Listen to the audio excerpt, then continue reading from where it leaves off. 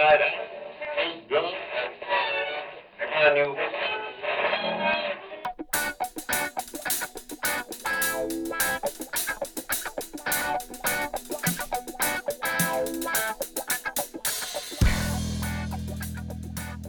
Good evening, designers and designerettes. You're listening to the Drunken UX Podcast. The Drunken UX Podcast is brought to you by our friends at Gasmark 8 at gasmark8.com/drunk. I am your host, Michael Feenan. And I'm your co-host, Aaron Hill. If you want to check us out on Facebook and Twitter, we're on facebook.com, twitter.com/drunkenux. We kept it easy because, like us, hopefully, you guys like drinking at night. And if you want to find us, we wanted to make it as easy as humanly possible. This evening, I am enjoying a refreshing, however, surprisingly sweet Red's Wicked Apple. I am drinking it out of my Bubba Gump Shrimp Company. What is it, a pint glass, I think. It's one of the big glasses. And I've already started, so we'll see how that lands. I think I said that last time. I'm starting a trend, and I am not proud of that. I wish I had a glass of that. I got some Jack and Coke tonight, Mike. Okay, keep it simple. That's all right. That's right. This evening, we are talking about streaming services, streaming video, online video, TV, YouTube, whatever the case may be. We've got a couple different areas that we're going to talk about, including categorization and search. We're also going to be talking about just the general user interface of some of these services, and hopefully give you some idea of what to do, what to avoid, and how you can help your users if you are using video on your websites. Did you know, Aaron, I have some facts for you. I'm a big fan of facts. Let's hear them. Wait, true facts or fake facts? Well, true facts Okay. made up by people on the internet, but I trust that they aren't making it up, so I read it online. It must be true. What do you got? The trend these days, the youngins out there, are streaming live TV now by a ratio of about 60% to 40%. What?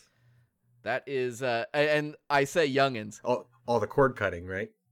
Right, yeah. So when we talk about cord cutting, and I admit, I am one of the cord cutters. Mm-hmm. I actually ditched my cable, at this point, 3 years ago, 4 years ago maybe.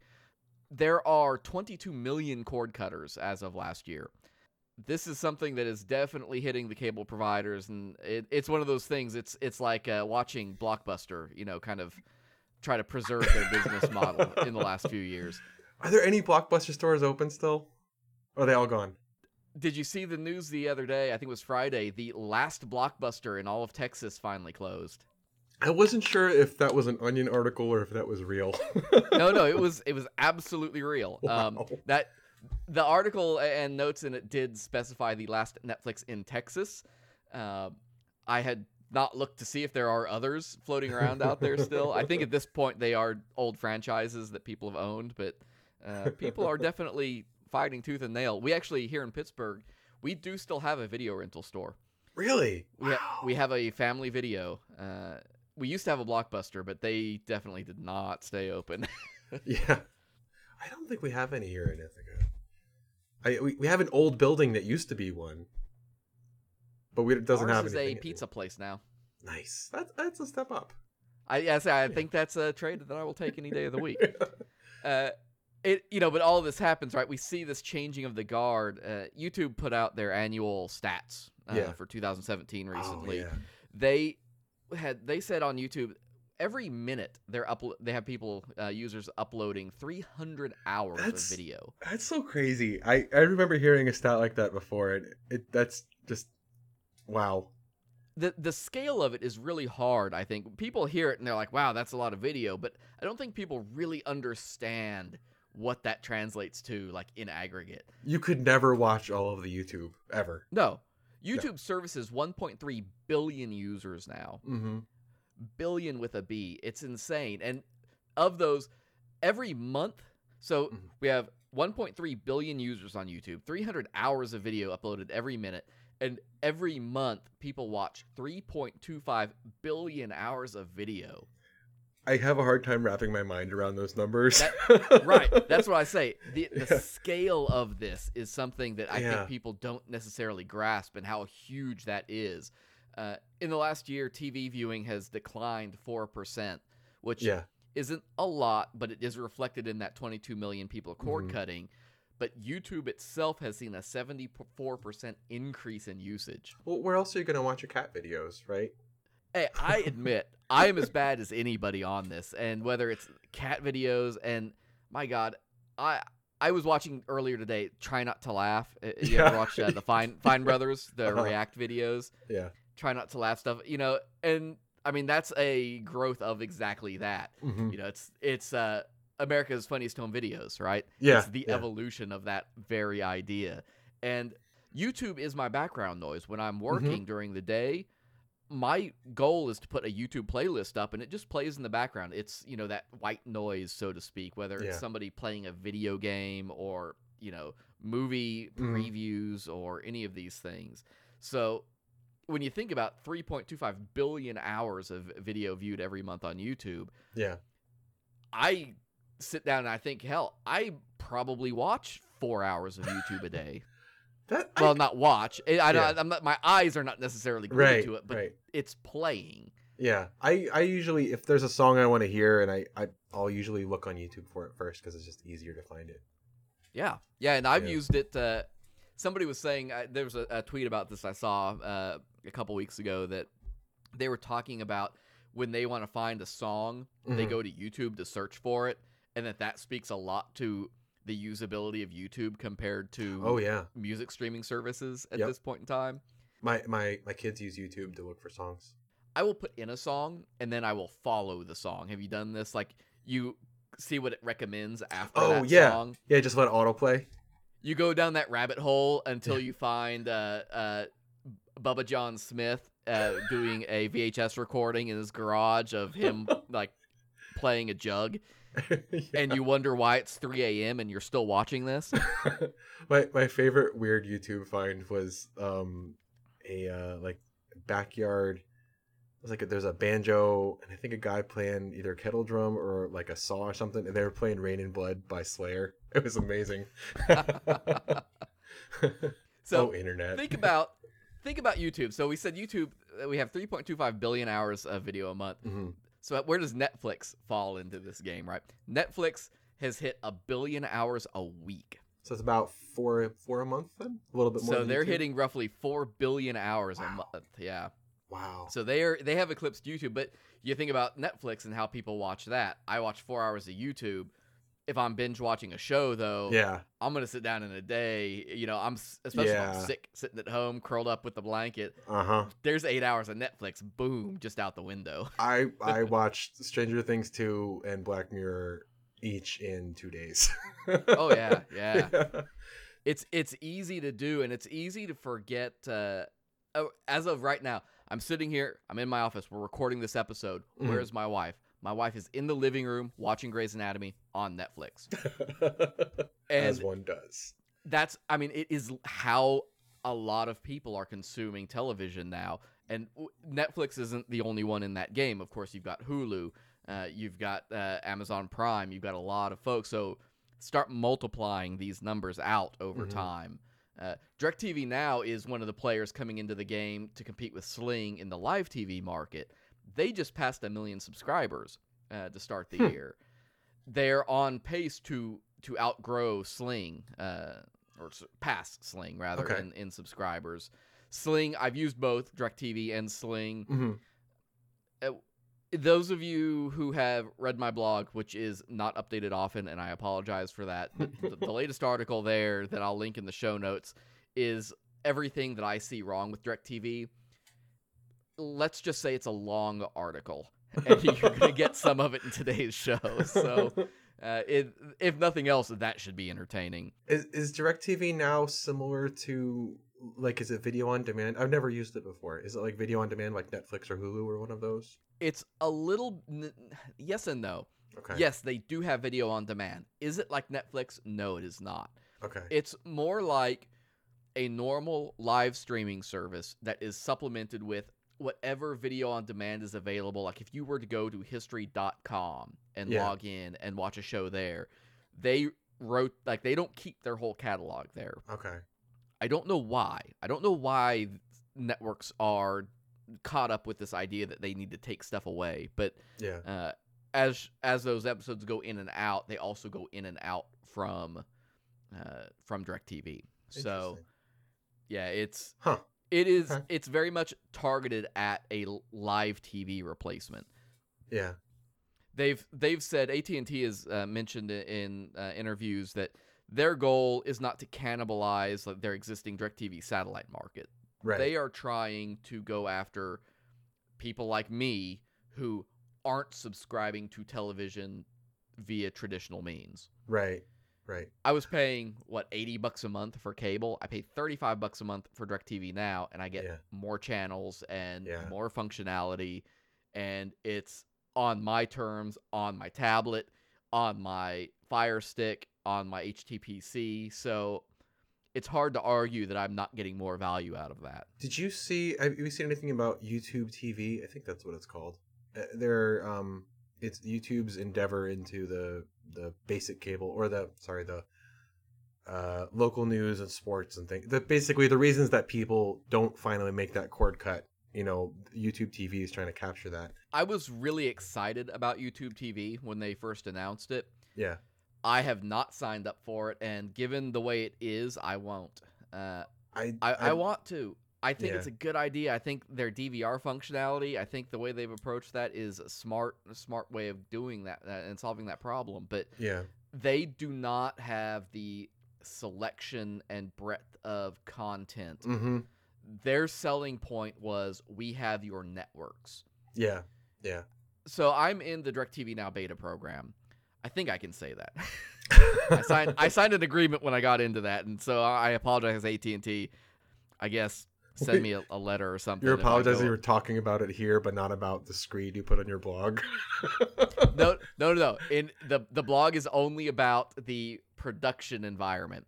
Oh, okay. So I'm in the beta program, so I see stuff that is not released to the public yet. Okay. And one of the things that I've noticed that it's not there yet, but they have released to the public. You have Fox networks. They've got Fox Now affiliates deployed to most of their subscribers. Mm-hmm. But what I've seen in the guide is that I also have an ABC, a CBS, and an NBC affiliate listed there. I cannot watch them yet.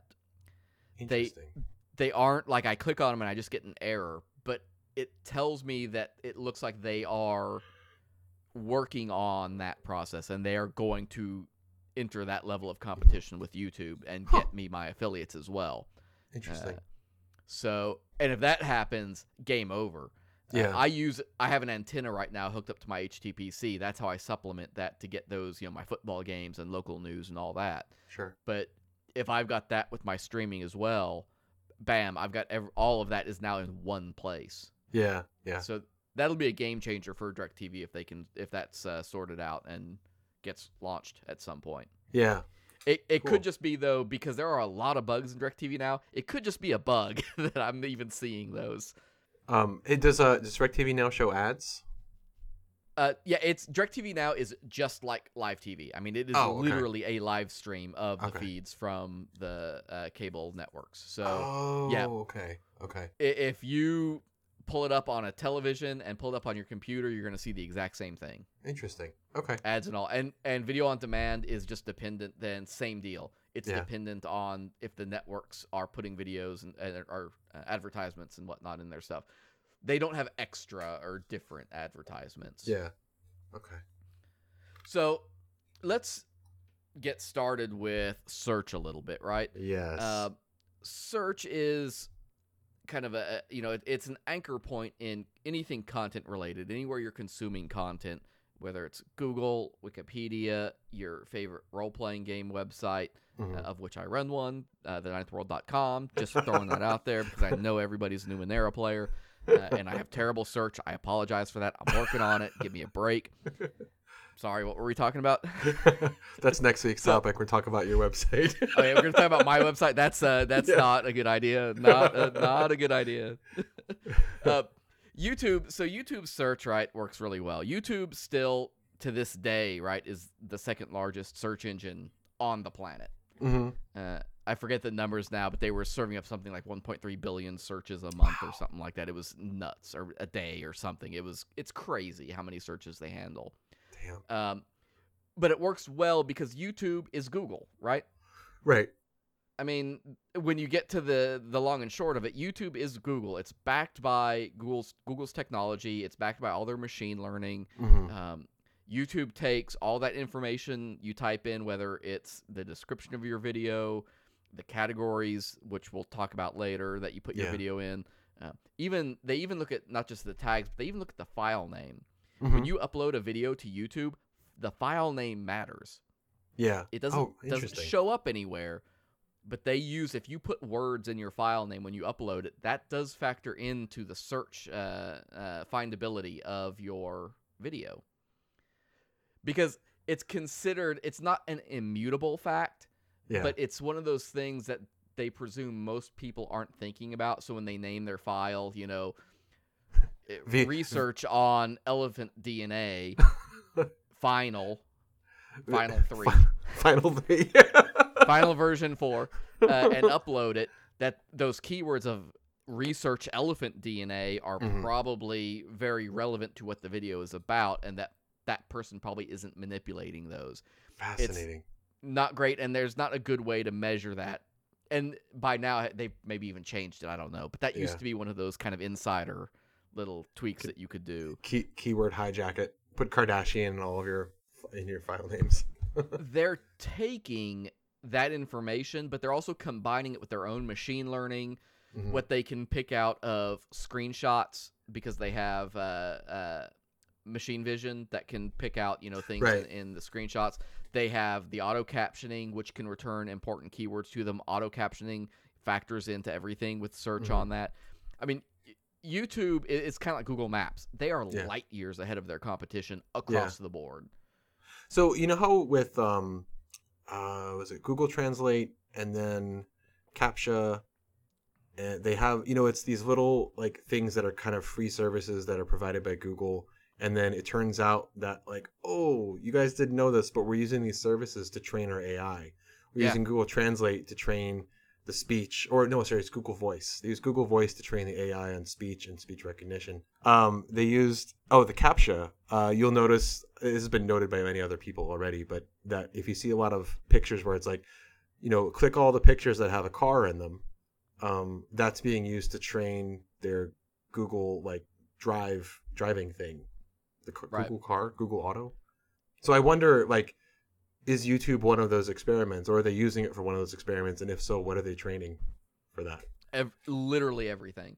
If there's an article, I'm gonna throw this article in the show notes. It has nothing to do with video at all, but it does have to do with what you were just saying, and I think it's a fantastic read about how Google Maps is not just ahead of Apple, but they are like orders of magnitude ahead. And the way that they are training their Maps engine to create data from data, and using machine vision on satellite imagery and bird's eye imagery, and combining that with other stuff, and how they draw their own polygons and all this. The article is incredibly in depth, and it's a little dense, but it's so good, and it makes you realize just how far ahead of the game they are in some of these areas. And video is absolutely one of them. Think about how long it used to take for a video just to compile. Render? Encode, sorry. Yeah. When you uploaded it, and compared to 10 years ago versus now, remember the days when YouTube only allowed you to upload 20-minute videos. I remember when you didn't have YouTube, you just had like eBaum's World or other video sharing sites.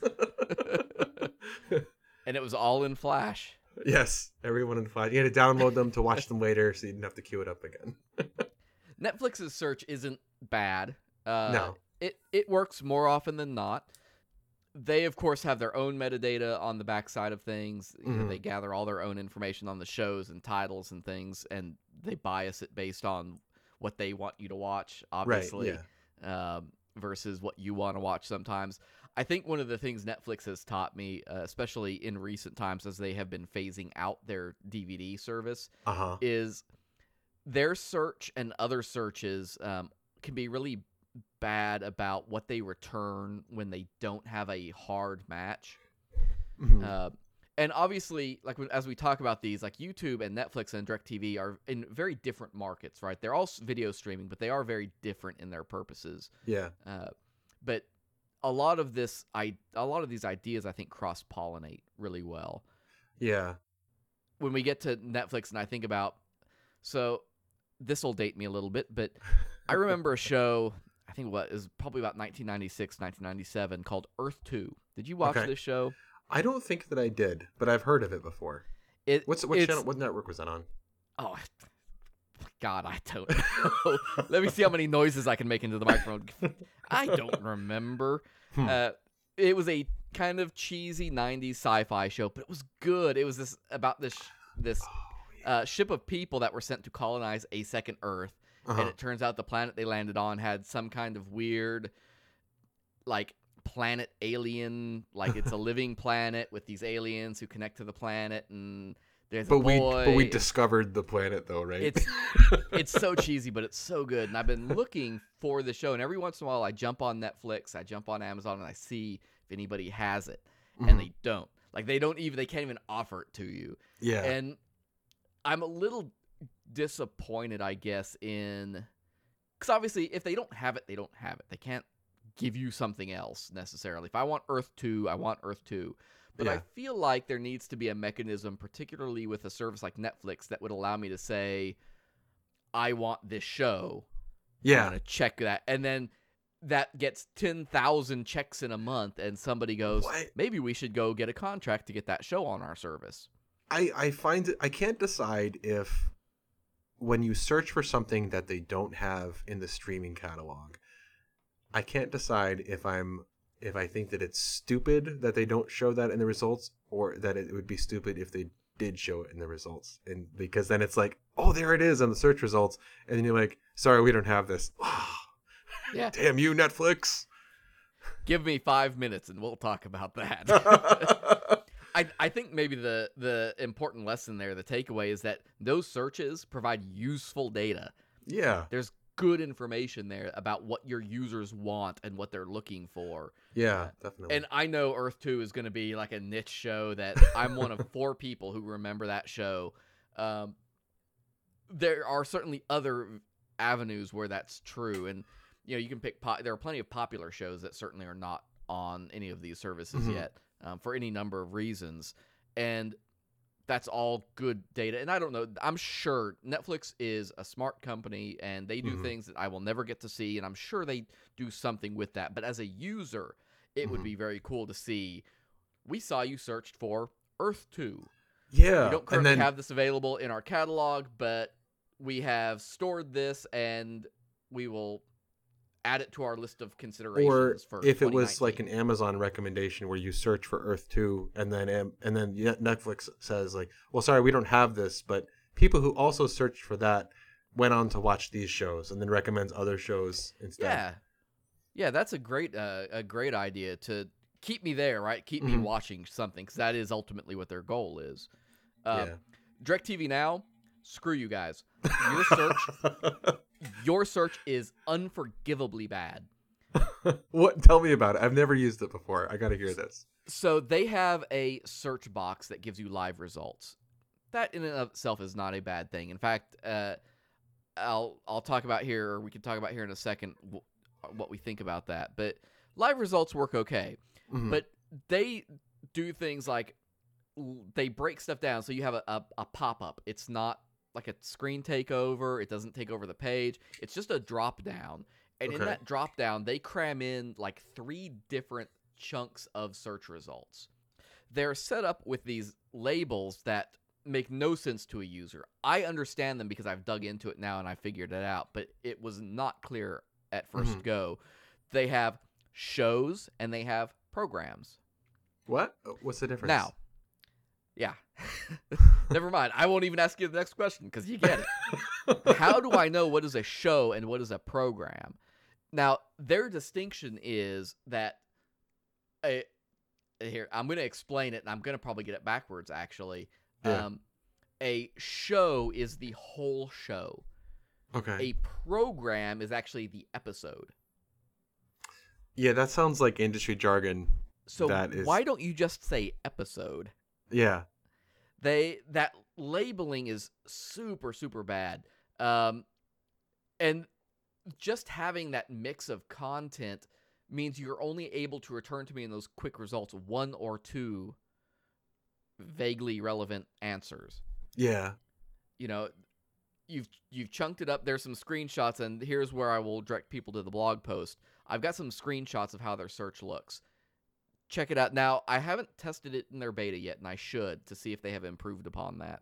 Yeah. But as of right now, today, as we are recording this, that search is just painful.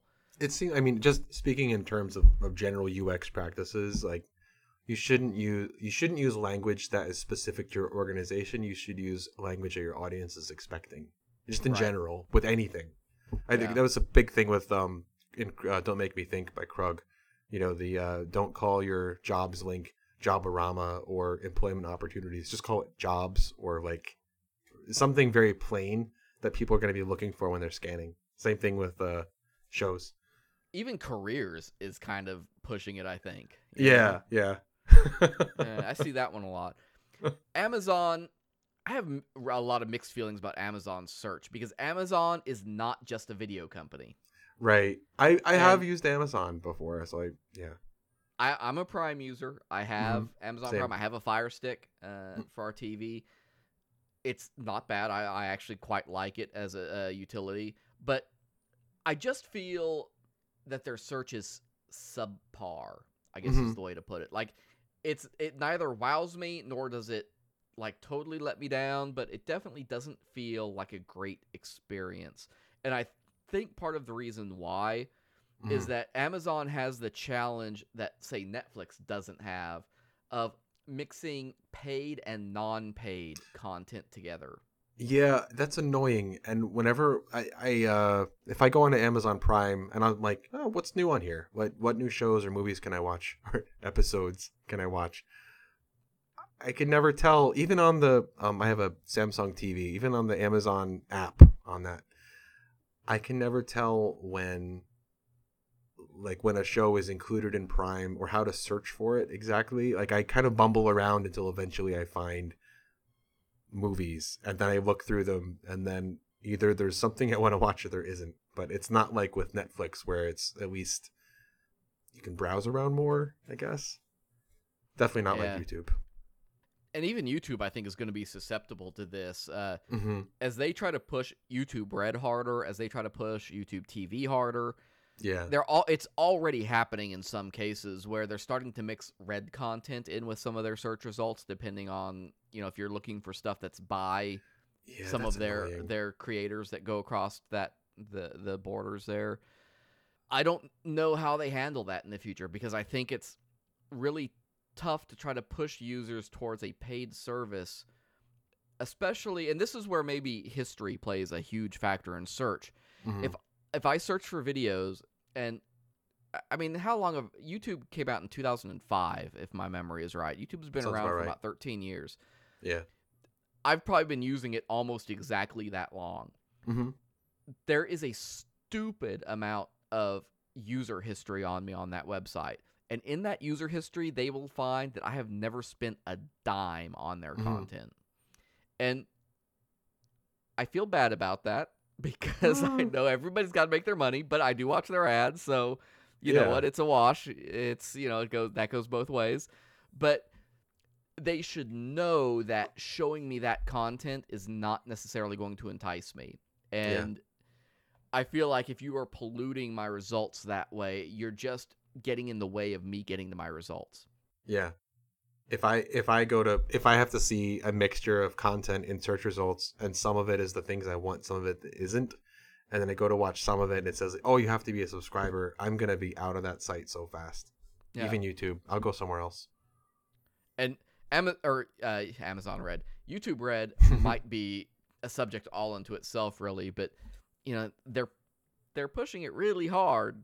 But a lot of companies have pushed a lot of services really hard over the years and fallen on their face. And I've just I've got a bad feeling, guys. I'm sorry, YouTube, but I don't think that where the value is here for your users. No. I hate to say it. especially because a lot of their creators, and one of my daily watches is Good Mythical Morning. Mm-hmm. I love to see Rhett and Link being successful and doing their show on YouTube Red, but man, I ain't gonna go watch it. Yeah. I don't I know. like you guys, but not that much. So I'll wrap up the search talk a little bit here. One of the things that a lot of companies are starting to implement is voice search. I think that's great. I think it's huge. I think it's useful. Yeah. I think it's a gateway to more content. I hate the fact that it is restricted to hardware implementations. Well, what do you mean? What do you mean by that? So we're talking Roku's, we're talking Amazon Fire Stick, we're talking Android TV. Sure. Being able to click the button on my Fire Stick remote and say, I want to watch a movie with Brent Spiner in it. Yeah. And get Independence Day. Awesome. Let's go. He's an That's cool. Yeah, he's the crazy mad scientist with the long gray hair. No way. Oh, yeah. Today I learned. Fun fact, I have a signed photograph of Brent Spiner in that role. Awesome. Yeah. Huh. Voice search is great. I want to see it in the web interfaces. I don't know why it's not. There's no excuse for that, especially from YouTube. Google itself has voice search. If you're you can't do Chrome, voice search on YouTube? No. I welcome you while we are sitting here recording. I welcome you to I pull am it doing up. that. While you're doing that, and you can confirm for me in 2 minutes, the other thing is I want a search.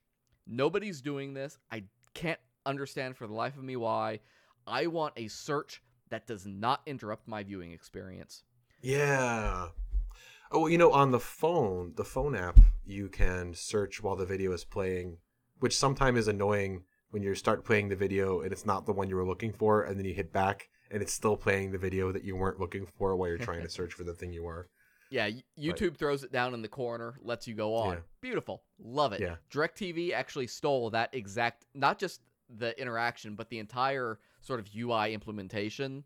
That's going to be the future of their player when you're looking at the guide, not for search, unfortunately. Yeah. But good on the phone. Same thing for the Chromecast, right? If you're watching YouTube and you're Chromecasting video. Oh, I love it. The Chromecast, I got my mom one of those a few years ago for Christmas, and love it. It is, my siblings and I all sat there, jacked into the Chromecast, adding videos to the queue, and shuffling around the priority of them. And it's always a treat to see the stuff your siblings are listening to right now. And it works perfectly, right? You can watch what you're watching, and you can search for stuff, find stuff, add it to your queue. Your viewing experience isn't interrupted at any point. And it's fun. It's fun to sit in a room with your friends or family when you each have your own devices and you're like queuing things up secretly, and then you're all like sharing, watching it, and then like as you're thinking of things, you're adding them, and there's no interruption, and it's kind of like a collaborative viewing experience, which is very different from how watching living room TV was with cable, where you all kind of decide on a channel and then watch it while your dad like flips to see what else is on during the commercials. YouTube is the closest. You can, when you are watching a video, you can click the little watch later buttons in the corner of videos. Oh yeah. It'll add it to your watch later playlist, but it will only do it for the videos on that page, and you can't search and go find something that isn't there because it will take you away from the video. That to me is I think one of the most egregious and weird violations of the user experience with video right now online. Mm-hmm. Why I cannot continue to have something playing and go search for other stuff. There's a huge opportunity there that's just being missed by literally everybody. Vimeo's not doing it. YouTube's not doing it. Twitch isn't doing it. Netflix isn't doing it. Amazon isn't doing it. DirecTV isn't doing it. Sling isn't doing it. Take your pick of anybody. All of them interrupt your viewing experience to search. Yeah. I don't know what to make of it. I mean, they're smart people, so I would like to think there's a reason they haven't done it, but I suspect it's probably just sloth. So, the next part of search, and this actually dovetails with last week's episode, which if you didn't watch, it was on e-commerce. I highly recommend it. It's an hour of us going at carts. But categories. Hmm. We talked about sorting mostly in the ecom episode, but categories dovetailed with that, I think, a lot. And it dovetails here as well because, again, when you're dealing with lots of content, whether it's video, whether it's products, whatever the case may be, Yeah. categorization of that stuff to help find it is, I mean, incredibly important because that's how our minds work. Our minds work by compartmentalizing information. Yet YouTube doesn't use them. Certainly not in the traditional sense, right? Yeah, Uh, yeah. They have well, they show the recommended ones when you go to the homepage. They have those They used to broad sh- spectrum, right? They used to show subscriptions, and I know that I have some friends who are YouTube creators, and that's been kind of a thorn in their side that YouTube doesn't show your subs page on the homepage. It shows your recommended ones instead, and usually the recommendations are trash. It's like old stuff, or I don't know. Just I don't want to watch it. It's funny because their categories really are all built around user interactions. Yeah, yeah, Here's Yeah, what's that's the- recommended based on what you've watched. Here's what's Right. trending based on what other people have watched. Here's Yes. stuff you've already watched. Do you want to watch it again? yeah, yeah. You can't go there and just be like, I want to watch science videos. Right. I want to watch comedy videos. That's true. I've never thought about that. Yeah. If Yeah. you're watching a channel, or if you've set up a channel, rather, you go in and you say, you know, I'm an arts and entertainment, or I'm an internet and technology channel, or whatever the case Yeah. may be there. But that applies to your whole channel. It's on the video level, there is no searching by category. And it's kind of fascinating from a research standpoint, I think, because of how much data we talk about, how much video, 300 hours a minute, are being uploaded to Yeah. YouTube. The sheer volume of stuff, and they've avoided that question. I don't know that I want YouTube to have categories now that I think about it. I like the fact that it's kind of a giant archive that we search, and you can kind of creatively think up like, well, I really want to see I Get a Kick Out of You played on the accordion sung in Portuguese, you know, and I bet that video exists somewhere.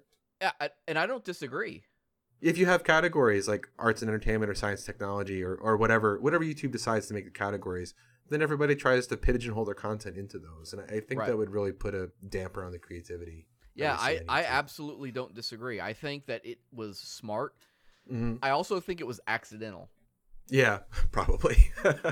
You know, one thing I'm trying to remember right now is, you know, when I was using YouTube in 2008, did they have categories then? And I honestly, I just can't remember. And that was something I didn't look into before the show. But that's something that I think is interesting, and I think it's something they kind of fell into, that hmm by the time stuff was taken off and was just going, by that point it was too late. Yeah.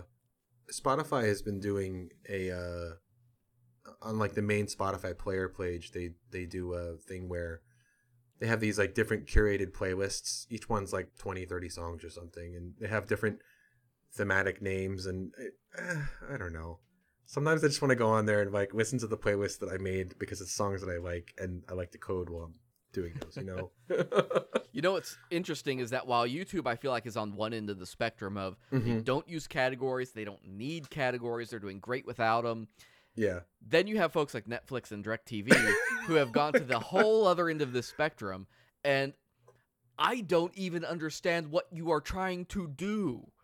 Netflix is such a shit show. I can't speak for DirecTV, but oh my god, the Netflix categories are they show the same movies in multiple categories, even ones you don't like. Like, here's a show that we think only 6% match for you. You should check it out. It's like, really, guys? I was doing some looking on the Twitters, and at Shay Core had this to say. He said, Netflix categories don't make sense. Recently added stuff automatically becomes trending now stuff because it's new and everyone's watching it, and because it's new and trending, it's automatically popular on Netflix. It's all the same. What the fuck at Netflix? Yes. And that's Can very true. confirm. It's the same Yeah. kind of problem that you get this duplicative stuff. hmm If you've already shown me, you know, I don't even know. Orange is the New Black. Sure. That is a Netflix show. You've Yeah. you've shown me Orange is the New Black. First thing is a popular on Netflix. If I scroll down 2 rows, why do I see it again? Yeah, yeah. I know, and I shouldn't. say why. I know the answer to that question. I know it's because Netflix wants you to watch that show, so they're going to keep bombarding you with it. Right. But it's a frustrating experience for the user, though, which leads to a bad user experience.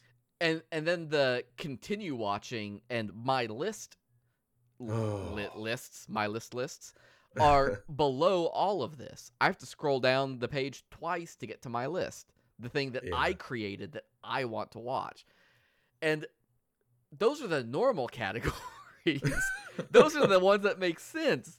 Then you get into at Dave M. Henry said, I love how Netflix sometimes comes up with very specific categories. Today's chilling independent supernatural movies. And I know for a fact that he isn't making that up because I have seen that category show up in Netflix. I have seen that or something very similar. Yeah. It's like when I log into Netflix and I see television shows with aliens who are looking for love in all the wrong places on Tuesdays. Guys, let me tell you something. I think you're trying too hard. What's funny is that, I mean, the movies they put in these categories, like, if I recognize the movies, I'm like, yeah, okay, that's fair.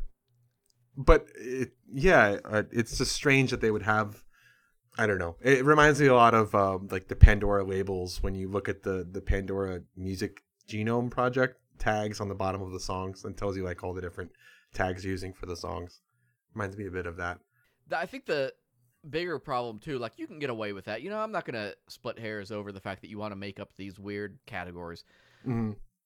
Fine, do that as long as everything else makes sense. And the problem, especially with Netflix and Amazon, has this problem. DirecTV has this problem that I don't know who is in charge of their taxonomy and chooses to put things in the categories they go in. But, like, at a very high level, what they consider sci-fi and comedy, or let's say romantic comedy.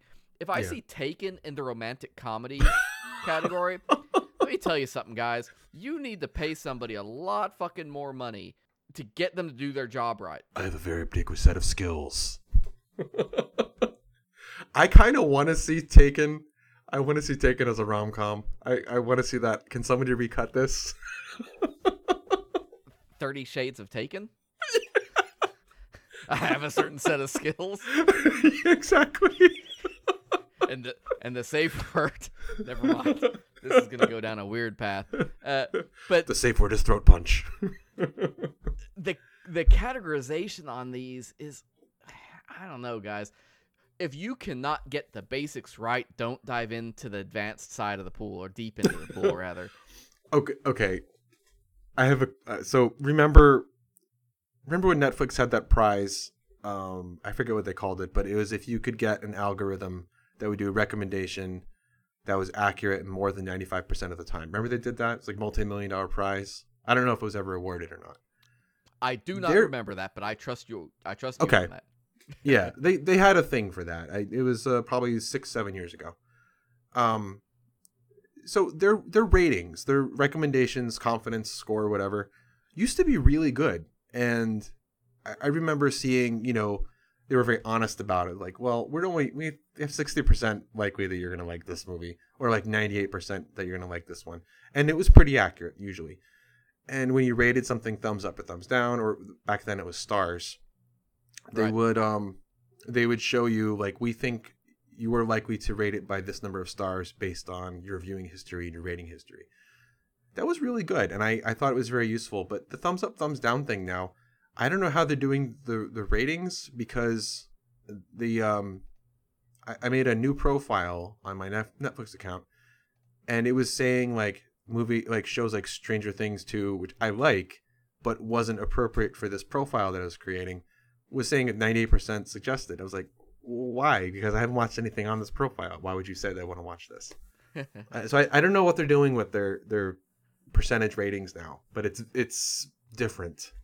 That I can't answer. I do think the thumbs up, thumbs down, and there'll be a couple links in the show notes about Netflix's usability testing, so do go check those out. Okay. The thumbs up, thumbs down, I think, comes from that idea that, and we talked about this last week, right, with ratings. Oh, right. Most the people 1 to 5 tend stars. to rate things 1s or 5s. Like, yeah.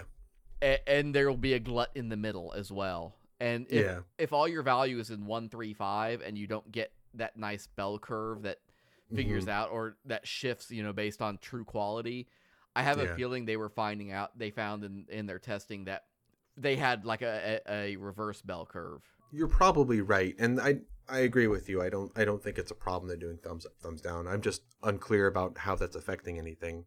Right. The profile I was creating, well, I didn't create it. My kids created it. It's for their dog who likes to watch a dessert baking show while she's home alone because she's anxious. I'm not making this up. I'm serious. I need you to go back about. I don't know how much I've had to drink now, but I don't think it's enough to have misheard what you just said. So I want you to restate that for everybody. Okay. My daughter made a Netflix profile on the account for the dog. She's a little Dachshund Yorkie mix.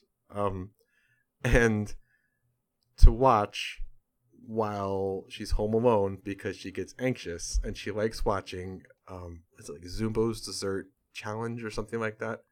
I saw this come up on the profile. I didn't know what was going on with it, but I saw the dog's name, and then I went in and I started like finding like different dog related shows and movies and then adding them to the list and then like thumbs upping dog and animal related movies and a couple others that I thought she might like and thumbs downing everything else, hoping that it would start recommending like dog related content. It didn't. I was really disappointed. I thought that would be a really fun prank. Holy crap, it got weird. And with that, ladies and gentlemen, we will be back after the break. We are going to refill our glasses and come back and talk to you for a few minutes at least about player interfaces, user interfaces, and what else goes into watching videos on these services. The Drunken UX podcast is made possible by our friends at Gasmark 8. Gasmark 8 is a web hosting firm with data centers in New York, San Francisco, London, and Frankfurt. Customers of Gasmark 8 enjoy free SSL certificates, sites that are served over HTTP2, and the experience of owners who designed a service around the needs of their customers. Listeners of the Drunken UX podcast can enjoy service for $10 a month. Just sign up at gasmark8.com/drunk.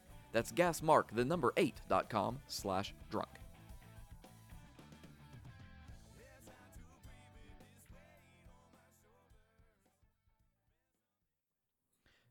So, let's take a second, slow down a little bit. We've talked about search. We've talked about categories. Hopefully, that was, maybe it wasn't useful, but I hope it was entertaining. If it's not entertaining, maybe let your dog listen to it and see if they want to listen to more episodes. I don't know. I want to talk, though, about, in a broad sense, just the general interface of watching videos. And this applies to, I think, the players, right? It applies to the video Chrome on sites, but it also applies to the entire experience as far as I'm concerned. Right. And this includes whether it's the Fire Stick, a Roku, Android TV, all these different experiences will come into play a little bit. And I think it all matters. I think, though, the funny part about this is I want to give YouTube and definitely Netflix a lot of credit here. I mean, let's face it. YouTube's had this on lockdown for 7 years. Yeah. There was a period there around 2009, 2010 where there was a lot of debate about, well, do we use YouTube or do we use Vimeo? Right. Oh, and poor Vimeo. I feel like that argument settled. Vimeo is where people go when they get booted off YouTube, it seems. And nothing against Vimeo. It's a very well-done site and everything, but just the reality of the types of content you see on Vimeo, it just seems to be the YouTube rejects. Well, I also think, a big part of it, and this may have changed now. I don't use Vimeo, and I haven't in a long time, and I haven't researched how they've addressed stuff. But I know for us, like when I worked for the university, using YouTube was major because they supported captioning and keyboard controls at the time. Vimeo didn't. Vimeo didn't all the way up when 2012 hit and I switched to jobs. By that point in time, Vimeo still did not support captioning, and I don't know if they ever did. Yeah.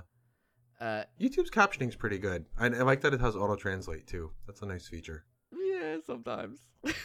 I mean, it's like it's as good if you understand that it's a robot that is defining the captions, and then another robot that is translating them, and you're just like, okay, I'm gonna get an imperfect translation, but at least I'll have a general sense for what this person's talking about. It's great. It's a start, yeah. And as Yeah. we mentioned in the search section, they use those captions to then make your video easier to find. Right. So, Yeah. yeah, absolutely. And for our listeners, if you've been to our website, you notice we do transcripts. And to this point, we use a machine transcription to start that process, and then we edit that. So, Manually. yeah, I can't say anything bad about the machine transcription because that is part of how we deliver that service to you guys. Right. It is incredibly valuable. And I think with YouTube as well as others, they're the standard now. They've set that standard, and it not just from the features like captioning, but just the general interface. Yeah. You know, from keyboard controls to, video is simple. Video is straightforward. We've had video, at-home video playback since the 80s, Mhm. when you had your VCR with the remote and things like the play button, stop button, rewind, all of this. That's a well-defined UI or UXD rather. Let's call it that. Right. That the user experience design that goes into all of that is now something that's well-defined. That's why we have a play button and why it looks the way it does. The play button on YouTube is a direct evolution of that play button you had on your remote in 1982. Mhm. So that As is the vestigial term of rewind. or my favorite is still the save icon. Right. And the fact that people already don't know what that means. Yeah, I showed my kids an actual 3.5-inch floppy disk, and I found it while going through some stuff, and I asked them what they thought it was. They had some very, very sincere but variety of answers. So on next week's episode, we get to hear these answers. You know what's something I really love about YouTube that I just discovered this past year? I like to listen while I'm at work. If I'm doing some like real tedious, repetitive task, I will listen to conference talks to sort of like, develop my skills, see what's out there, people talking about. And I discovered you can listen to a playback sped up 1.5, 1.25, 2 times as fast, which when you're hearing someone talk, they talk a little faster, but it's totally intelligible and you can hear what they're saying, and it's great. And it's a way you can get through an hour talk in like 2/3 of the time. It's awesome. We haven't talked about it in today's episode, but if you've used like an LMS, a learning management system that has a video component, a lot of those have that same functionality. And I've done that where I've been going through a training program or something like that has a video component, and I use that sped up video to help me get through it. Because, I'm not going to lie, some of those videos, those guys are not teachers. They are not trained speakers. And I'm going to fall asleep if I have to sit there for 2 hours listening to your video. But I can pull it off in an hour. Double time it, rock and roll. Mm-hmm. Where YouTube's been setting the standard, Netflix has too, but in a totally different and interesting way. Mm-hmm. Netflix to me has, and YouTube has too, but I really want to recognize Netflix as somebody who's been striving towards this for a while, is that their cross-platform deployment is just a work of art. It is really great, yeah. The fact that you can use Netflix on a Wii, a PS4, a Chromecast, a Fire TV, a website, and your experience across the board is close enough that you will never get confused on it. It's kind of magical. It's like having a refrigerator in your house, right? You just expect it to be there, and you expect this magical box. You put things in, things suddenly get cold. You have a Netflix app on your phone, you tap it, and now you can watch movies. And we don't really think much about all the stuff that goes into that, but it's kind of a fucking miracle. Oh, it absolutely is. Yeah. Can you imagine how much work has to go into making Netflix work on a Wii? Nope. Come on. That is not a straightforward port. There's no way. Yeah, they have figured out the magic sauce on that. And here's where it gets really great, is if you're on something that's older, Oh, I wish I could remember what it was I was using the other day. Whatever it was I was using, the Netflix app that was available was like 4 versions old. I mean, it was old, but it still worked. Huh.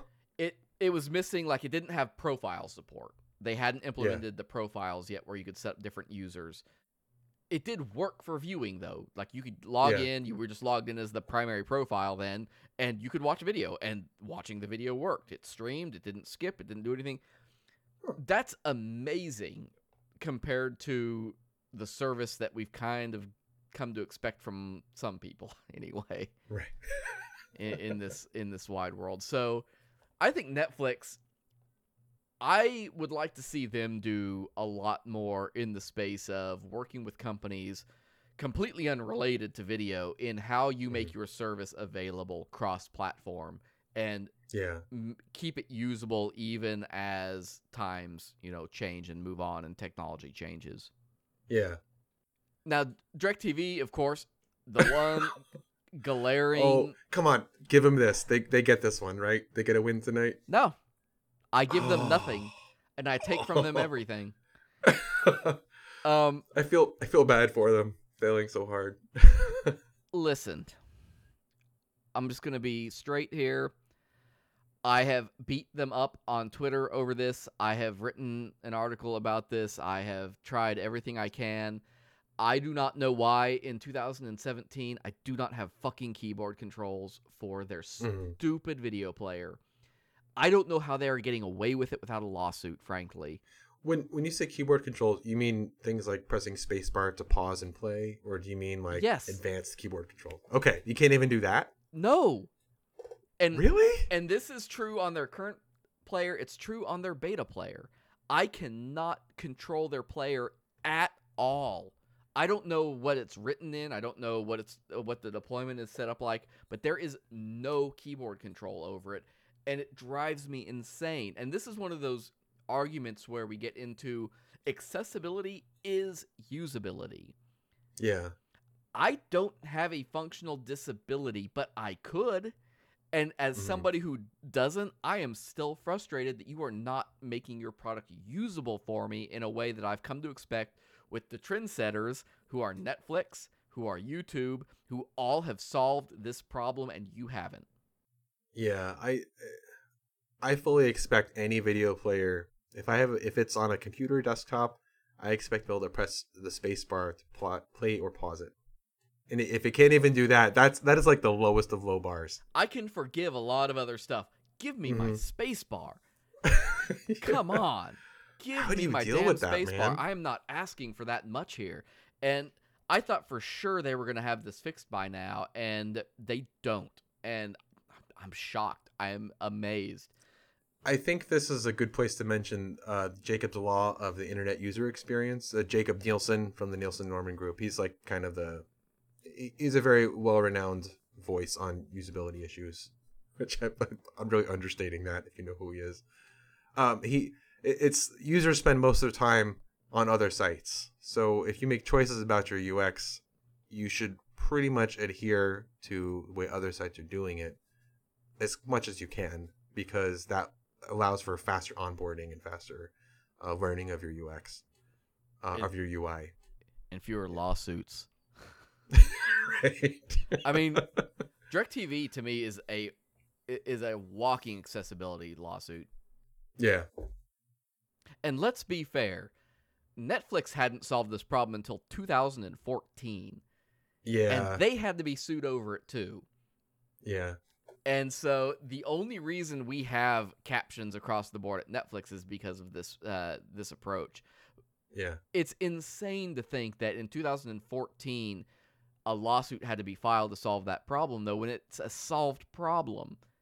I don't have any I can hear just fine and everything, but I like having captions turned on, even if it's a fully English movie and everything. I just like having the words at the bottom of the screen, because sometimes, the volume changes, or it's just hard to hear what people have to say. And honestly, like when my kids were little, I had to have the captions on because they were either noisy or sleeping. So in either case, you got to have There are captions. 1,000 reasons why you would want to have captions. And not all of them are accessibility. And it comes back to what I said: accessibility is usability. Making a good, Yeah. accessible product is making a better product for everybody who uses it across the board.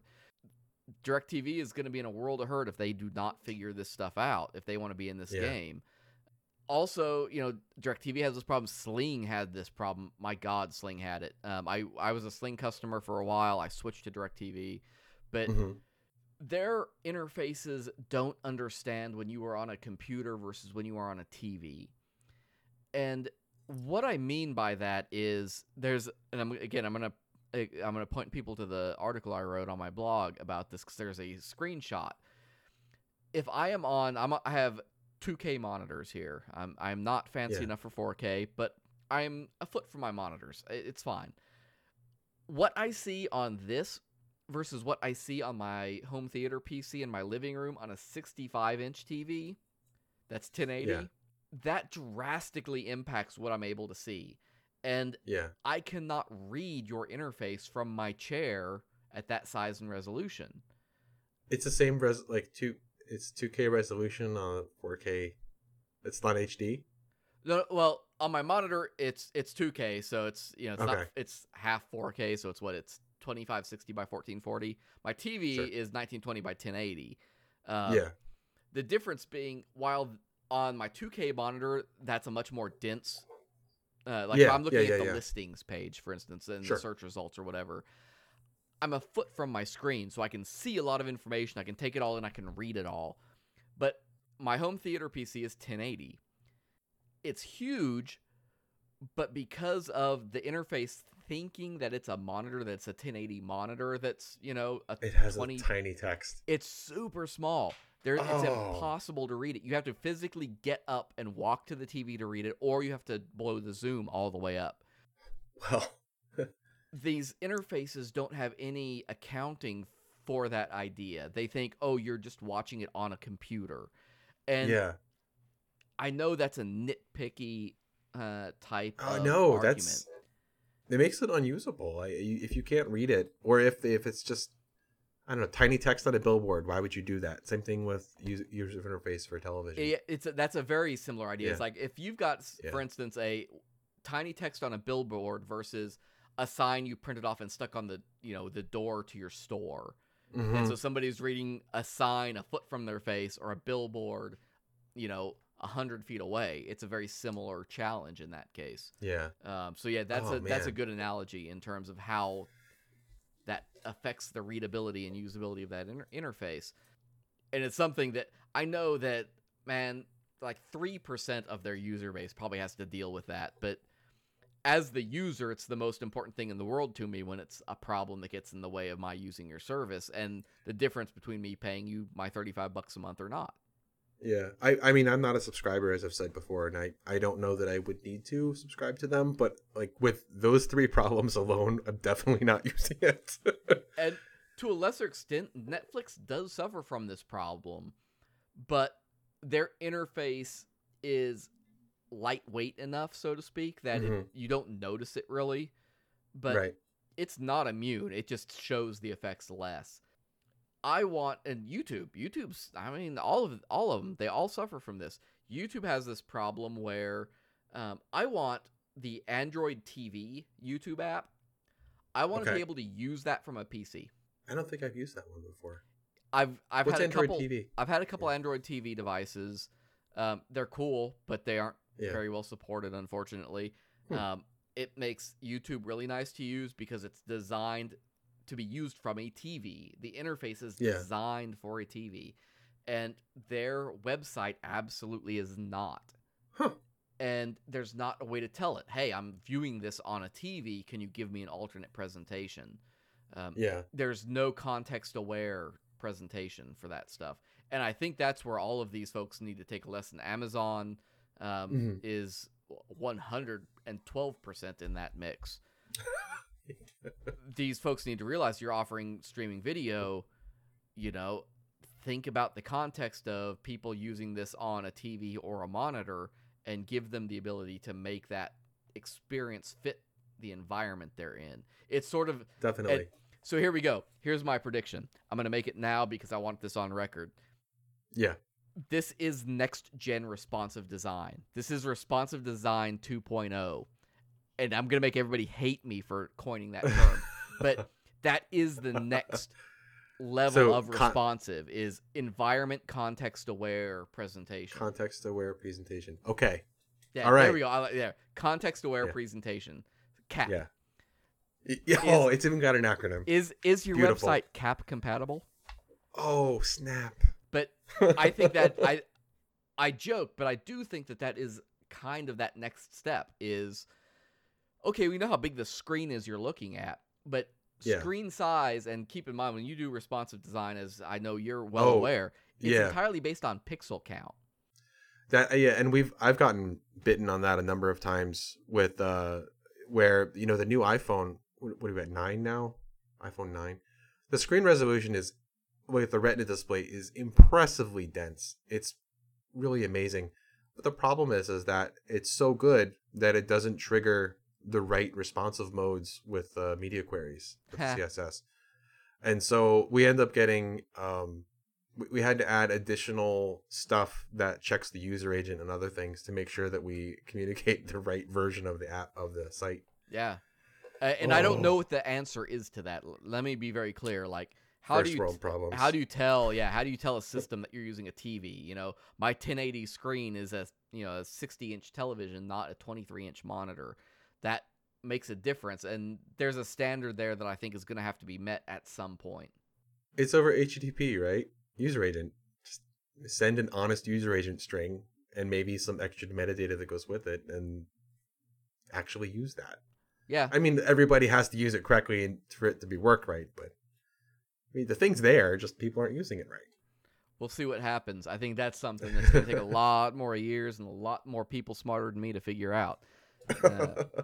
So I think the lessons, the takeaways here for what we've been talking about. First of all, YouTube. Let's talk YouTube, right? Yeah. I think YouTube's lesson is with great power comes great responsibility. Yeah. They've been in this market for 13 years. They are the standard. They are the ones who basically tell everybody else how to play the game. They have knowledge, they have experience, and they have data that nobody else has access to. And that needs to show when it comes to YouTube Red, when it comes to YouTube TV. That information and that experience, I think, has to show through in those venues. And if it fails, it's their fault. Yeah. If it fails, they didn't try hard enough. Yeah, they got the resources. They've got everything they need, I think, to make that work. And the theory, I think, the theory on paper is great. Mm-hmm. They've got to figure out how they crack that nut. And I think it's a price thing. Yeah. They need YouTube Red to be cheaper. They need YouTube TV to either be cheaper or offer better services. Something. But they have the power.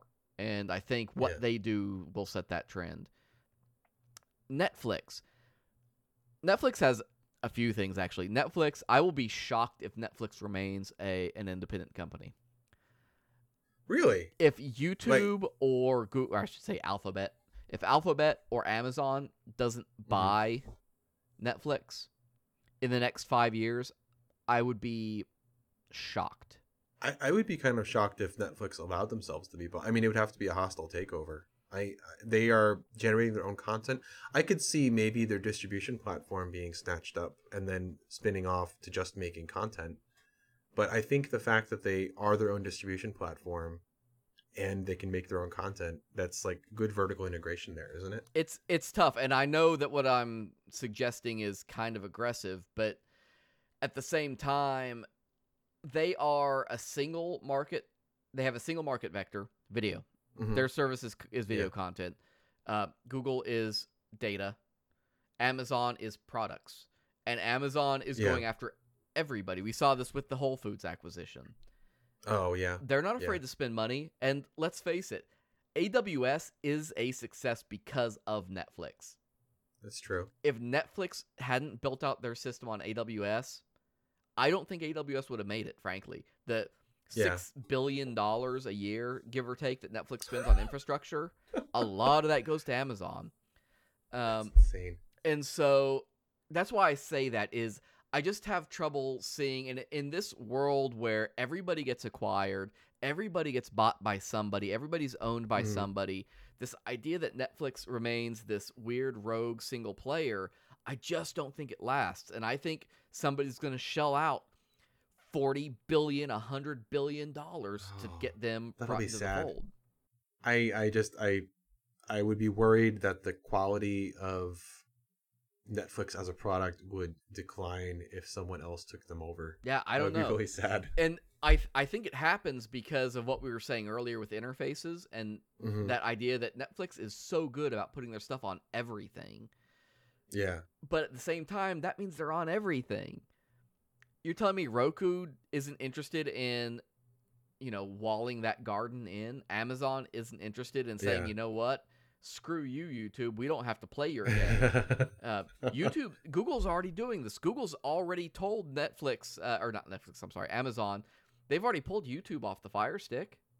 Wow. Okay. So, Are people going to want a product that can't play Netflix though? That's the question. And I think as Netflix consolidates as Netflix fortifies their position with all of their original content. I mean, there's a Quartz article that came out recently. It said how people use Netflix versus Amazon Prime versus Hulu, and like 37% of viewers on Netflix watch original series, 34% watch other series, and only 29% watch movies. But on Amazon Prime, 39% watch movies, and then the original and other series are 27 and 24%. Hulu is other series at 54%, with the original movie series and movies down around 20%. So Netflix original series are a huge success. yeah. And Amazon's aren't. Yeah. Man in the High Castle. So yeah, so there's a demand for the content, not just the product, Yeah. but like the content that Netflix And is producing. at the end of the day, what I see happening is this is what we're talking about. Let's just be real here. Is there's a Mhm. war between Amazon and Google. Oh yeah. It's a very strange war when you really look at the kinds of companies they are, but they see the ground between them, and they're both Mhm. going after that ground that's between them as companies. And Netflix is is ground zero for where that Yeah. war is taking place and what they're both going towards, because they both have a stake in that market. They both see it as a tool that's on both their platforms. It's successful, and I think Netflix can't withstand that market my pressure. prediction, since we're making predictions here, my prediction, if Netflix gets acquired, it's going to be by for someone in the telecom sector and not Amazon or Google. I think that because Netflix is such a huge bandwidth suck for the telecom companies that I could see them trying to consolidate that into their into their business.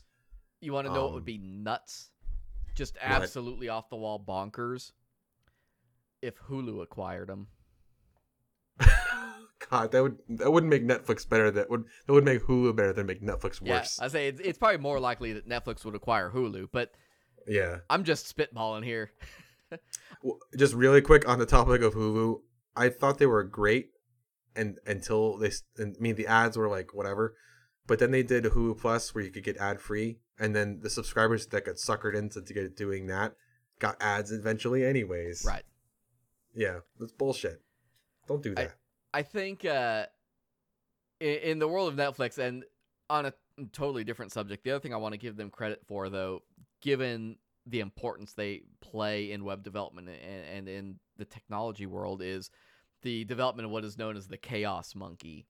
Oh yeah. Yeah, so we mentioned earlier that Netflix is built largely in AWS, and the Chaos Monkey was effectively a tool. As they got so huge, they needed a way to test at scale, failures of servers and failures of distribution nodes and failures of cataloging systems and any manner and form of their delivery layer.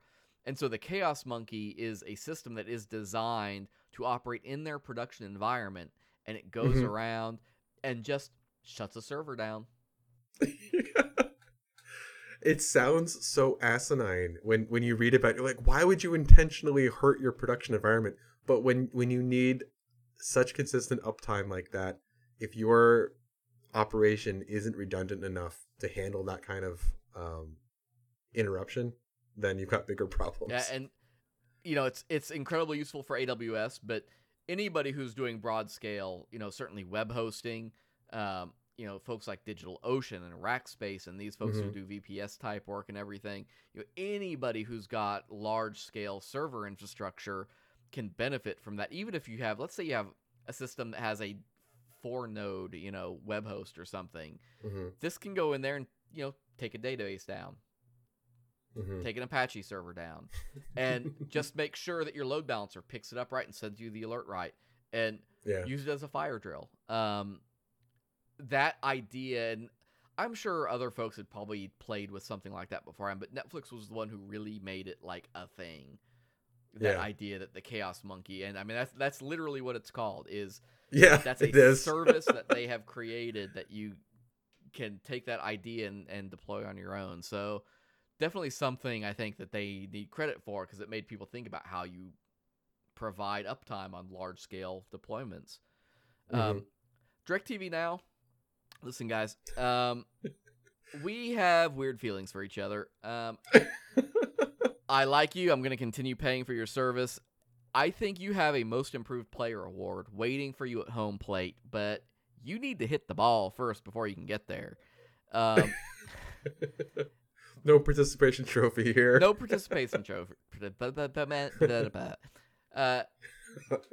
They have a service that is waiting to be great. But they have a long way to go.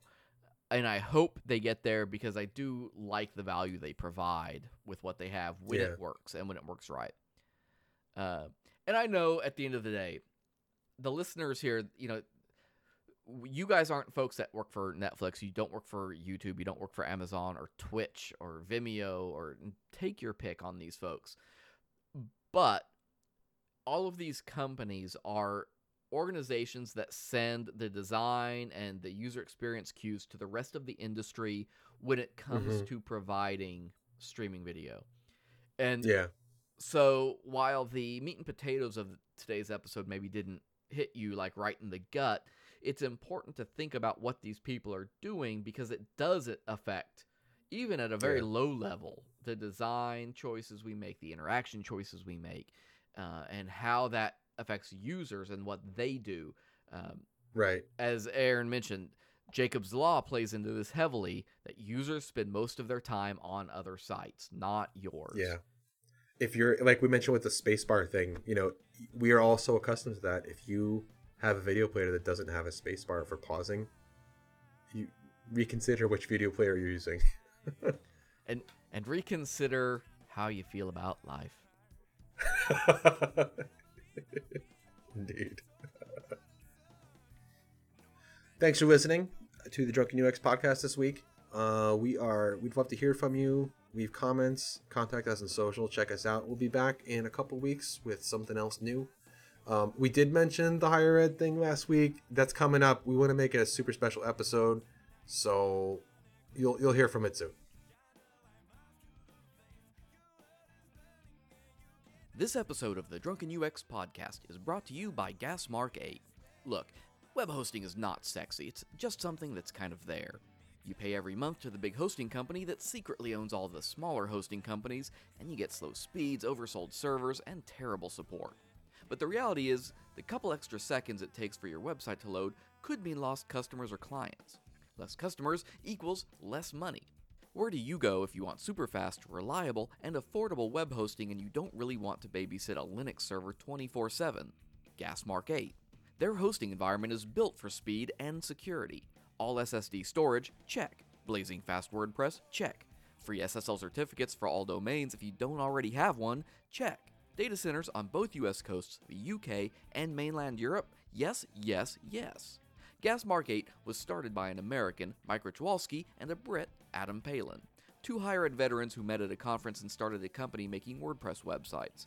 As more clients complained about their web hosting, Mike and Adam thought over a couple of ciders at the pub that there's got to be a better way. So they built one, And now dozens of small businesses, developers, and nonprofits trust Gasmark 8 with hosting their websites. If you run a web development or creative agency, Gasmark 8 has a great reseller program you can use to upsell their fast and secure hosting to your clients. As a special for listeners of the Drunken UX podcast, Gasmark 8 is offering this limited time special. You can get all the features of their super fast platform for just $10 a month.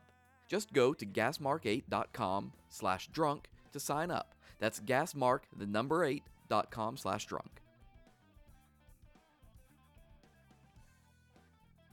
Yeah, if you want to follow along, join us at Facebook or Twitter at slash